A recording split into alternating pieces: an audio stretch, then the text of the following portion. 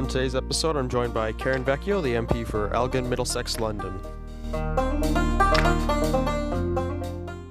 All right, everyone, welcome back to episode 69 of Conservative Roundup. Very honored to be joined by Karen Vecchio, the MP for Elgin-Middlesex-London and the Deputy House Leader of the official opposition. Well, thank you so much for being here, Karen. I'm looking forward to this, and it's an honor to have you here.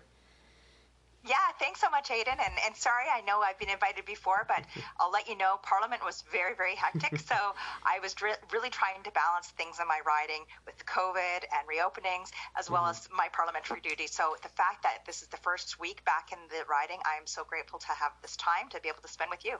Great. Well, thank you. That's again, I'll say thank you. But why don't you start by telling us a little bit about yourself first?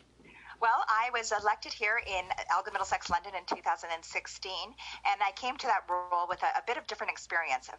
For me, I was the executive assistant to Joe Preston in his constituency office, and I worked with him from 2004 to 2015.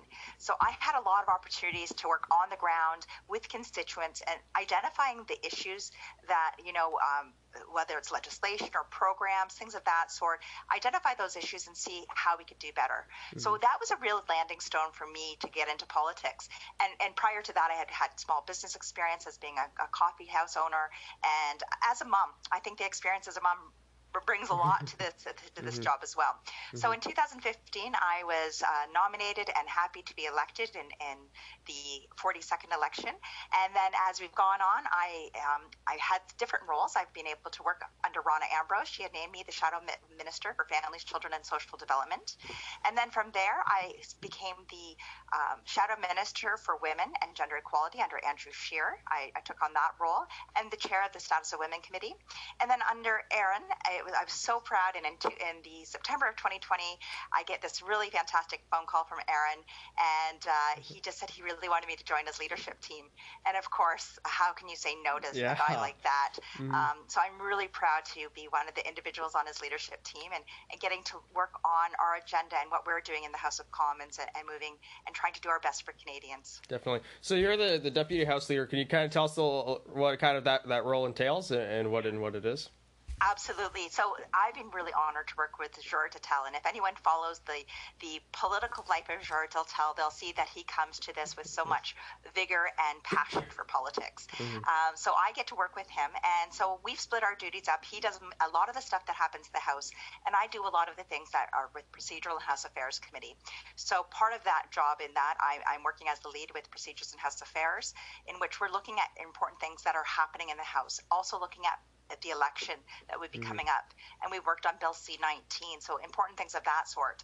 I also work, and one of the great opportunities is to work with all of the Shadow Cabinet ministers. So part of my role is representing the leadership team at Shadow Cabinet. So I am there representing our team and hearing from the Shadow ministers, hearing from people report on the outreach that they've done on bills. And then what I do is I report that back on saying, okay, here's the information we have. It's going to go to PNP, which is Planning and Priorities. And knowing Aidan, I'm sure you follow up that whole thing on how we go along on all our legislation. So I kind of help move it into that next step with the shadow ministers and with our leadership team. Wow. So that is also a really big part of my role as well. So I have the administrative side, and I have a lot of that shepherding, or working with all of the leadership on important bills that are going through as well. Is it kind of like one of those jobs you have to be on your feet like 24/7 running around? Well, absolutely. Well, you know something? Absolutely, but I can tell you that the people that we work with up there is amazing. So not only do I get to work with great MPs, but I also get to work with people that understand the inner workings of Parliament.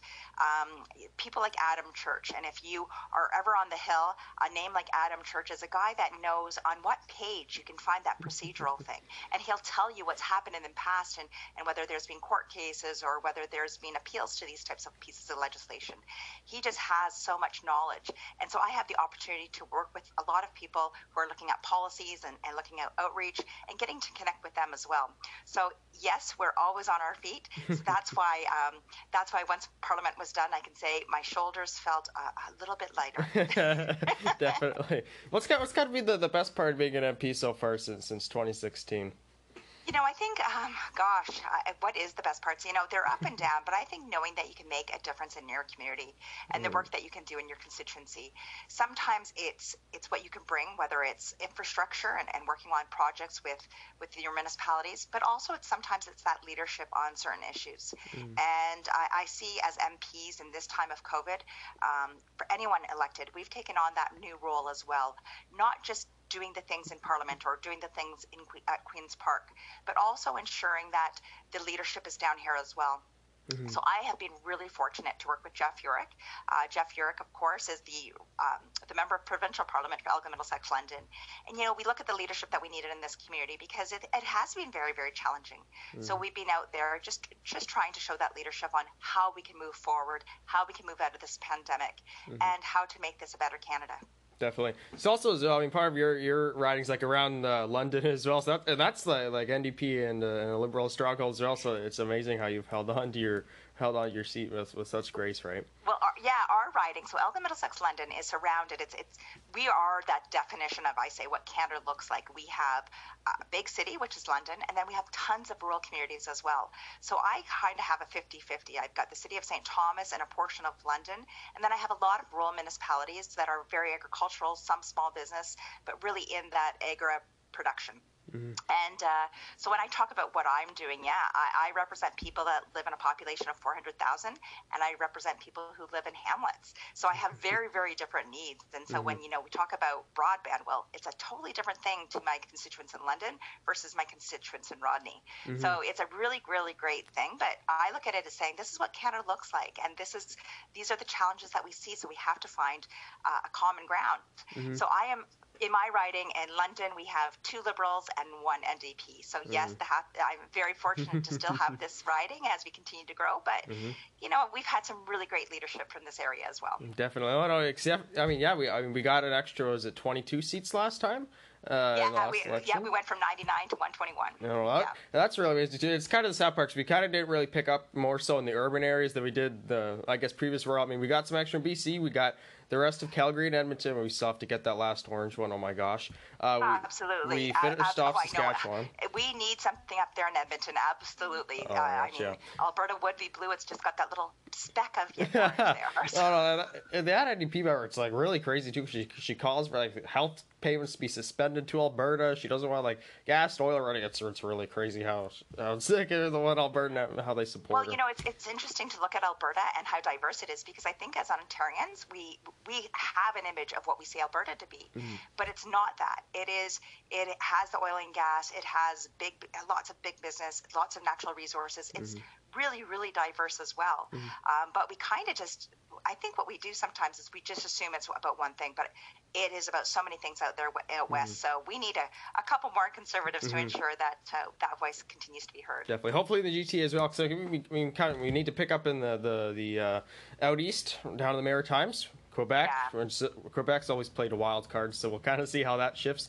The GTA definitely. We have a little bit over 30 seats, maybe 40 up in there as well. Yeah, there's so many seats. When you start looking into the Toronto area and then you start looking at the GTA, we have nothing truly in what you would see Toronto Centre area.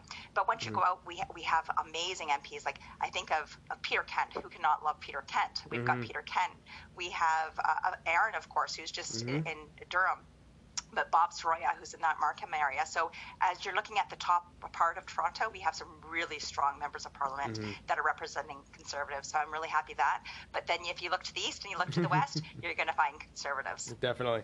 My next question for you is, what are some issues facing your constituents or issues in your riding?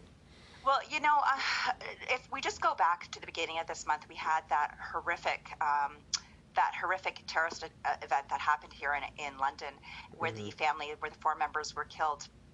And, you think about what we can do there. So I know that our community is really wrangling with that. That is one of the biggest issues that we were dealing with as Islamophobia. And then talking about what that looks like, racism as a whole, because, when you start talking about Islamophobia, you can't not talk about anti-Semitism. You have to talk about what it all looks like. And I think in a community such as mine, where, let's be honest, everybody looked just like this. And when I went to church, there was your United Church, and there was it was funny, in my community, there was a United Church, a Baptist church, and a Quaker church. So really of all of that Christian descent. So for me, and being part of this riding, it is always amazing to see how diverse we are. But I always think, because we're a smaller community, sometimes even in St. Thomas, we do very, very well with this type of diversity, because everybody does know somebody. I always say that 6 degrees of separation is really common in Elgin-Middlesex-London, and that's what I love about these communities. They're small, but they're growing very large. But racism has taken a real hold on our community, and that is something that I will continue to work on, because I think every Canadian needs to be treated equally, regardless of where you came from, regardless of whether you've been here for 300 years or you just came here and you've been here for 30 days. There's things that we can do better. Definitely. And so I'm working on a lot of that. Of course, the economy. The economy is a huge issue here. Agriculture is one of our biggest productions here in Elgin-Middlesex-London. Of course, in my Elgin part of the riding is very agriculturally based. And so ensuring that we have the openness with our United States partners. In my area, it was about 80% of our goods were going to the United States, really big in manufacturing, automotive, until the last couple decades, of course, but really into the agri-food products and really into advanced manufacturing. So making sure we are doing well on our trade and with the economy, those are some big things as well. Definitely. And being from the London area, we have incredible healthcare. So a lot when it comes to innovation and research, I think we have lots of opportunities to do here. London has the London Health Sciences Centre, where they have one of the best clinics that you see for whether it's children's cancer patients or the London Sick Children's Hospital. So many opportunities. And with the University of Western Ontario, they've worked a lot together to do research. And I think we can do a great job on that as we're moving forward too. Definitely. Actually, we're going to stage right now where we're like, we really need to put money towards this. We need to have more innovation here and in areas that really need so, right? So, also absolutely. is that, we see the budget. Not a lot of it even went to helping people out. And we're like going through the budget and everything. You kind of like, well, what's this kind of money for? Well, what's this? Well, what's this supposed to be for? Did you kind of pick up on that a lot? Or? Oh my goodness. See, I look at the budget just as I do a family home. It's called wants versus needs. It's that simple. And when I've taught my children, I will help you with your needs. I will buy you new shoes when you have to go back to school. I will do those sort of things, your books. Those are wants, or those are needs. But then we start getting into the wants. And I think what we've seen with this government over the last 6 years, they're not really doing very well on the needs. We see a lot of that money either being cut or being just like, thrown where around. We need to make more investments, we're not. But they just love to throw money out the door, and it's not on things that we necessarily need. And so when I talk about spending, I really look at wise spending.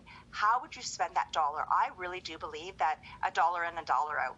That's the way it should. That's the way it should work.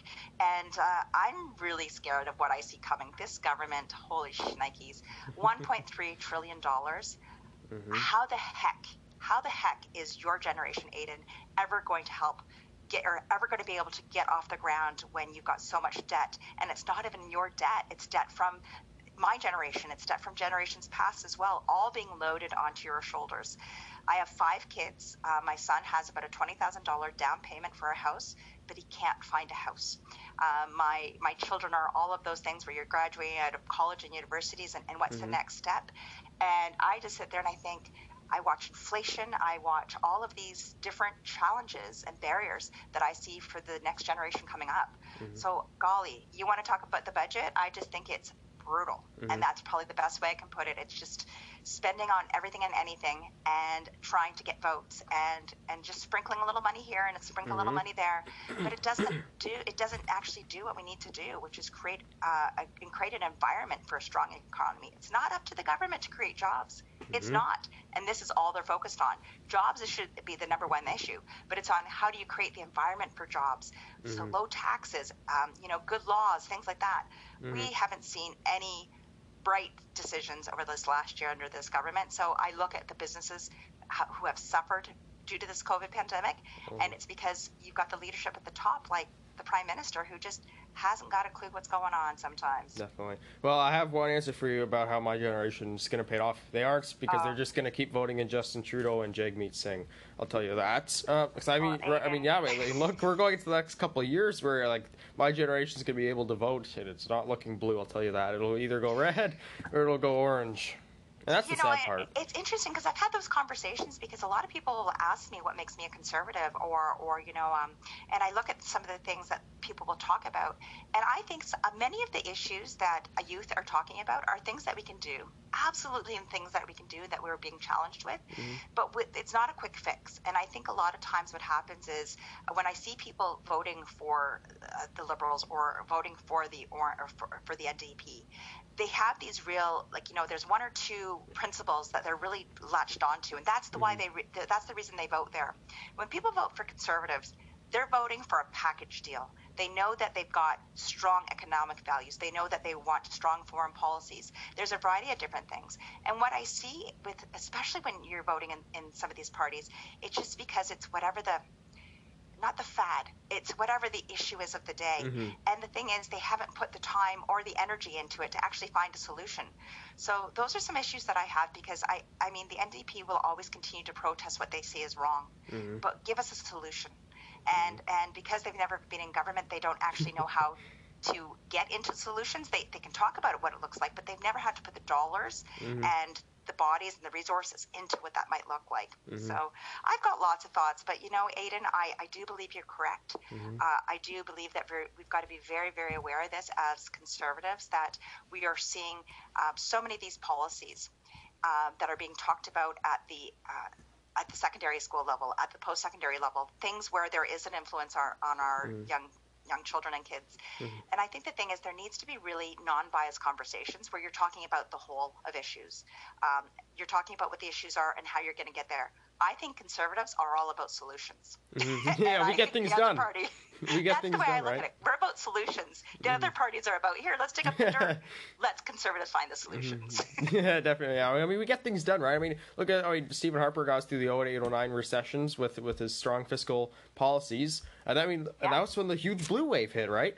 I mean, like, almost every single ride. I mean, literally, we had over 50% of votes at almost every single riding a Conservative was elected in. Yeah, it was great. And I remember that when we looked at the 2000 election, when it went into the strong, stable majority, it was an incredible campaign, too, as you watch this, because we saw the orange wave come through Quebec. So that was really amazing watching that in that election as running the campaigns and seeing what was going on. And you could see the flops. And I remember our NDP candidate for the NDP, and he ran. But it was great to see the Liberals in that election. The guy thought, I got to go with the Liberals, they're the strongest team. Ryan switched the Liberals, got defeated, got a third or fourth place, and I'm just thinking, way to go. But it was one of those things. It's sometimes it's the excitement and things, but that 2011 election, I just remember May 2nd being an awesome day here in Canada. Yeah, definitely. And it's so bewildering too, right? 'Cause, I mean, we look at the Trudeau wave in 2015. You kind of think, well, how does that you go from this huge blue wave to the Trudeau wave now, right? Yeah. I mean, it's so crazy. There's been so many different things too, and we have to also look at how voters are being mobilized. There are different issues, and I think that what we saw in many of our previous elections, there was always social issues there, but I think what we've always stuck on is on economic issues, and that's something that's very, very important. And 2011 was definitely about the economy and a strong, united Canada. So in 2011, it was about the economy, and by 2015, people kind of forgot about what happened in 2008 and 9 and the global economic downturn. Things had been okay, and what you always hear is Conservatives always come to clean it up. And so right now, I look at this as they're making the mess now. Conservatives will have to come and clean this up soon, because this is what's happened, whether it was after the Paul Martin government and Chrétien government, whether it was after the former Trudeau government. All of these things always land on our laps. But the 2015 wave, 72 days, lots of different things can happen during an election. And I think we saw so many of the huge crises that we saw in the world impacting Canadians on a very emotional level. And I can tell you, the day that young boy's body landed up on the beaches that we saw and happening in Syria, there was a change to the campaign. the campaign had changed greatly during that period of time. And I'm not saying whether it's for good or bad. I think it's really important that we were aware of what was going on. But I think that we're going to see a lot more of this too going on to an elections. We are seeing this. I mean, right now, I don't think any Canadian can find the words to appropriately talk about what we're seeing with Indigenous people. And the horrific 751 in Saskatchewan last week, 215 in Kamloops the week before. These things are absolute tragedies, and I think as Canadians, we really need to be very reflective at this time. I think we'll see some people spin off into different ideas, but I think as a country, it's a time for us to reflect, because we've talked always, and I think Trudeau used to always say that there's, we can always do better. Yes, we can do better, but, when we're coming across these atrocities, we have to be much more compassionate. And I think that's what we're going to see from our country right now as well. And so my fear is that it's going to be very, very politicized. But I think this is a time where we do recognize what happened to our Indigenous people's ancestors. And knowing that was just, even in my generation, I think about, I graduated from high school in 1990. Those schools were still open at that time. Holy shnikes. I knew nothing about them, though. That's not, my ignorance is not an excuse, but these are things that we're going to have to really open up to what the history of Canada is. Definitely, as well. I mean, it's such a disheartening thing, because now people kind of want to take that and use that as a way to cancel Canada Day in some shape or form, right? And that's the sad part. Yeah. I mean, that's as Canadians, that's our day to come together and kind of celebrate of who we are and why we're here, right? And it's real. It's saddening as well. I mean, because we look at all these different the tragedies. I mean, we look at the London earlier this month. We look at the 751 in Saskatchewan. And it's really disheartening too for a lot of people. But I mean, literally Justin Trudeau. I mean, he's literally taking $100 million to fight Indigenous people over residential schools in court, and it's people just kind of want to give him like a free pass on it. I mean, no one wants to acknowledge it or kind of say that he's doing it. There seems to be a free pass all the time, and it's really interesting because the NDP have done a very good job trying to keep him, especially with some of their Indigenous MPs, keeping him to account. The problem is every time they need a vote, the NDP then will back him. So in one hand, they're pushing him on these really hard topics. On the other hand, they're the same people that hold their government together. And so although I really appreciate their words, their actions speak so much different. And those are concerns that I have. But, our country has become very divisive. And it's a tragedy to see. But at the same time, I think that we as a country need to heal together and need to be part of this. I think that I do fear where some Canadians will choose to take this discussion, and I think that they'll make it a lot worse, and that we will see some protests that will be very, very difficult. But I think if you're speaking to probably 80% of the Canadians, they want to reflect and see what we can do better, recognizing the rights that we're taking away from Indigenous people. Definitely.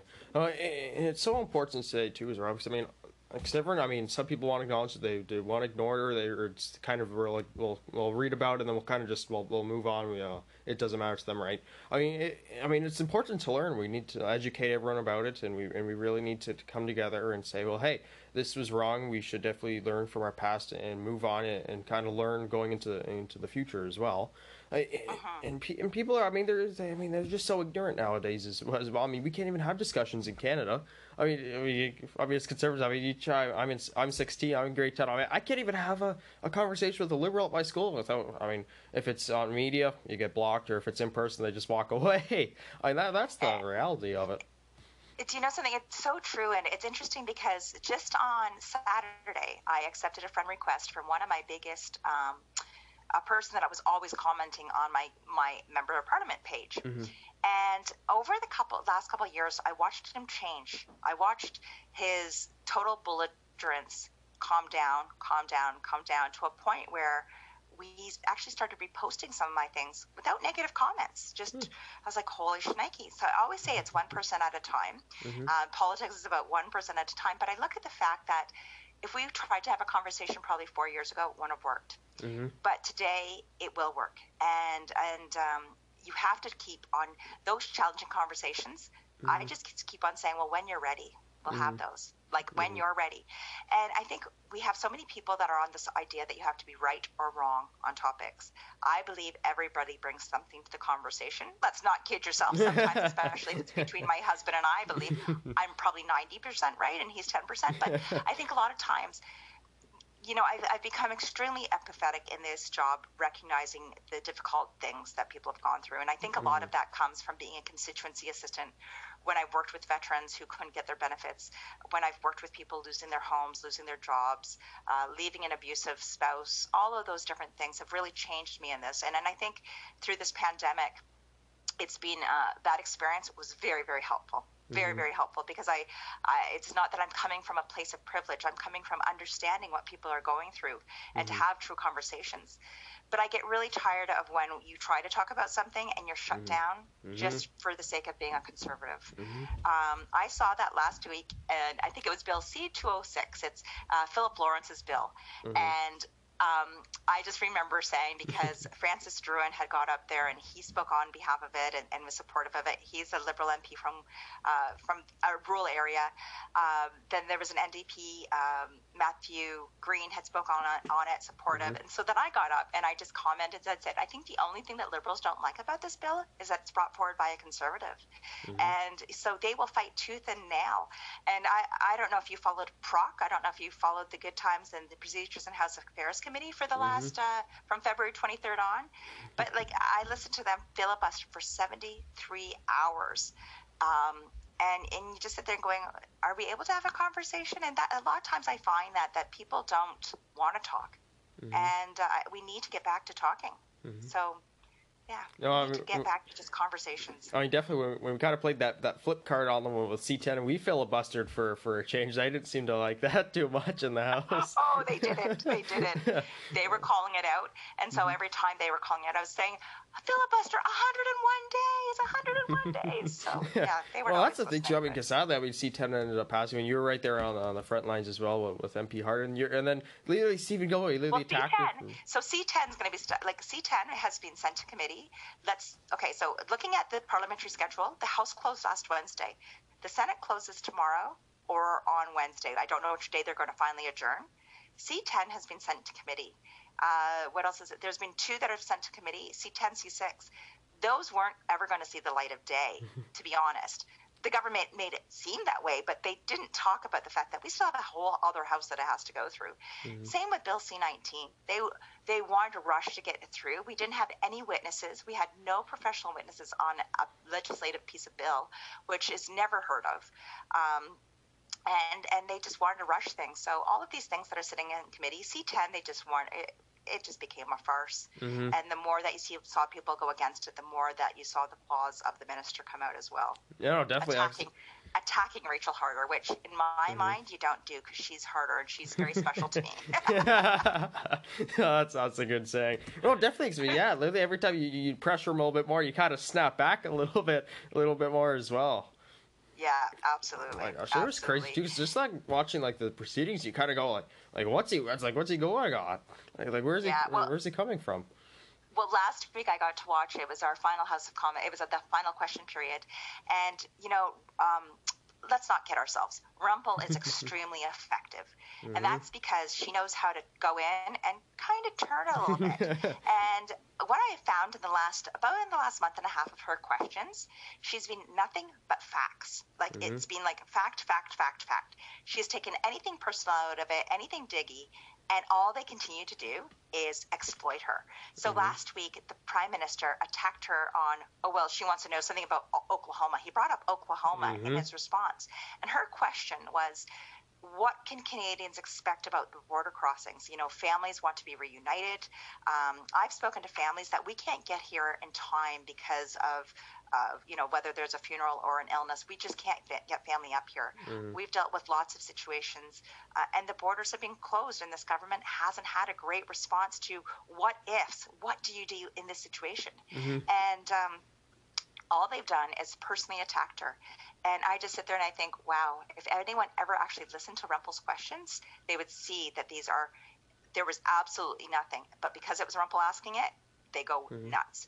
if it was somebody else asking it, it would have been okay. But sometimes they just don't like it being conservatives. No, definitely. Like literally every time she'd ask a question, she'd actually throw in like 2 or 3 facts in it. And we can't even get anything. Like, can you imagine going to the like finance committee or health committee? You can't get any information tabled or get any accountability in any way.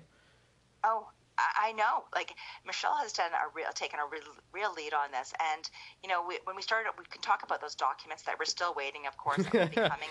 And the fact that the House of Commons, the Speaker of the House of Commons, is now being sued by the Government of Canada is unbelievable. And that's the kind of stuff we were dealing with in the final hour in Parliament last week, where this stuff is coming up right before we're supposed to be adjourning for the summer. This government needs to be held to account. If you look at Michael Chong has spoken about all of the different things when it comes to ethics violations. And, he's talked about ethics violations. The Governor General, where are we with that? It's how long has she been gone, and when are we going to have a new Governor General? What's that going to look like? And then let's not forget, last year when students were supposed to be going back to work, there was $900 million on the table with the We Charity. So there's so much going on with this Prime Minister, and he's just all over the place. And I just wish that whether it's defense or whether it's ethics or whether it's women, just get something right. How long would it take you to kind of go like exactly point by point of what Justin Trudeau said? How long would that take you? That took me like a week or a month. Yeah. It's so crazy too. Yeah, the implementation of things just doesn't happen. Lots of talk. And so when you talk about our budget and the $1.3 trillion, spending $1.3 trillion is a lot easier than delivering the products for $1.3 trillion. That's what I would really like to see is after spending this money, what do we actually get in return? What does that look like? Definitely. So, going kind of back to the Indigenous people's part, it's like so important too. Like we saw last week with Carolyn Bennett. She kind of texted Jody Wilson-Raybould an article, and she put pension ? That was extremely really anti-Semitic. Well, let's be honest. That is Carolyn Bennett. That is as we can look at her as being. Well, some people have called it racist. Some people have called it different things. I call it her being who she is. I've heard her in the House of Commons. Personally, just destroy people with words. I've listened to her. She is the most partisan person you'll ever meet, and that's just who she is. So what she wrote to Jody Wilson-Raybould was Carolyn, and that's who she is. We get to see that in the House of Commons. I get to see that when I work with her, and Jody obviously knows that. But I think Jody came pretty open about it, saying it'd be different if this wasn't the first text she had received in 2.5 years. But this was the first time Carolyn had reached out to Jody. And so that just kind of tops it off. But I have great respect for Jody Wilson-Raybould. I will be honest, when everything from doing the medical assistance in dying, all of the difficult bills, there was something about her that I felt was genuine. And her and Philpott, both of those two. And I always said to Mike, my husband, I say, I have 2 favorite ministers. They're the 2 ministers I can work with, because if I have questions, I can actually sit down with Philpott, and I used to be able to ask her one-on-one questions. And same with Jody Wilson-Raybould when they're in those ministers' positions. That's all gone. And when those 2 ministers left, I said, who's left? 2 of their biggest and best ministers were gone. Who's left there to fill in those voids? And unfortunately, we've seen who's left, and that's why I think they've called it amateur hour in the House of Commons. Definitely. So my last question for you is, going into the House, we see the last session. We're kind of coming up to election, probably, most likely, maybe the next summer, who knows? It's definitely on everyone's minds. What's the Conservatives' plan to get back into government? It's long overdue. What's our outline? What's going to happen? Well, I think what we see right now is we're coming out of this pandemic, and the biggest thing is there's going to be a couple things. How are we going to recover our economy, and how are we going to be resilient to ensure that we never go through another pandemic like this again? So I think, as Aaron has put forward, we have our five pillars to our priority as a plan, to our plans. The securing the future, those are really what we're looking at doing. We need to talk about how do we get Canadians back to work, because that is going to be a challenge. Like that is going to be a great challenge for many employers. And if we want to get our businesses rolling again, that's what we need those resources. So we're going to be coming out with those, but we're also going to be talking a lot about how do we ensure, because This global pandemic has proven to us all how we are not immune from this. We're not immune from the economy collapsing almost, fully collapsing when something like this hits. So how can we ensure that we're never like this again? And so you're going to see things like when we talk about ensuring that there's detection, that if there is a virus coming into Canada, that it's actually properly funded to ensure that we have things that if there are medical issues that we need to deal with, that we have all of the PPE we need. And so we're going to be looking at that as we're looking at making sure that there is an economic recovery. And, you know, the security of this country right now, I think one of the greatest things that we are going to be challenged with is the unity of this country and Canadians being proud of being Canadians for our past and for our future. And so how do we continue to build Canada up? Aaron continues to say we cannot pull down this great country, and Aidan, you talked about it as well. You know, there are some things that we can be proud of. You know, we can be proud of what we did in South Korea. We just celebrated or commemorated last week the war in Korea and fighting communism. That is what our troops were overdoing, you know, decades ago. Those are our men and women who were fighting against communism, and you can go back and look at those things, and we can look at individuals. Who can't think of someone incredible like Terry Fox? These are great Canadians that have shown us that obstacles that we can go through these things.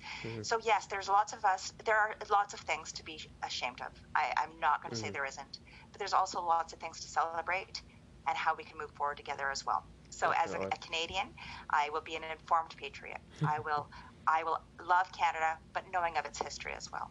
Definitely. Well, thank you so much for coming on here, Karen. It was awesome to have you. Definitely be great to get you back on again. Thank you so much. And anytime, Aidan,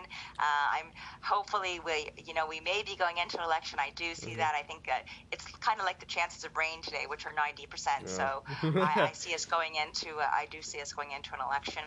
And I'm ready to get my boots on the ground and knock on doors again. So perfect. Thank you. Thank you.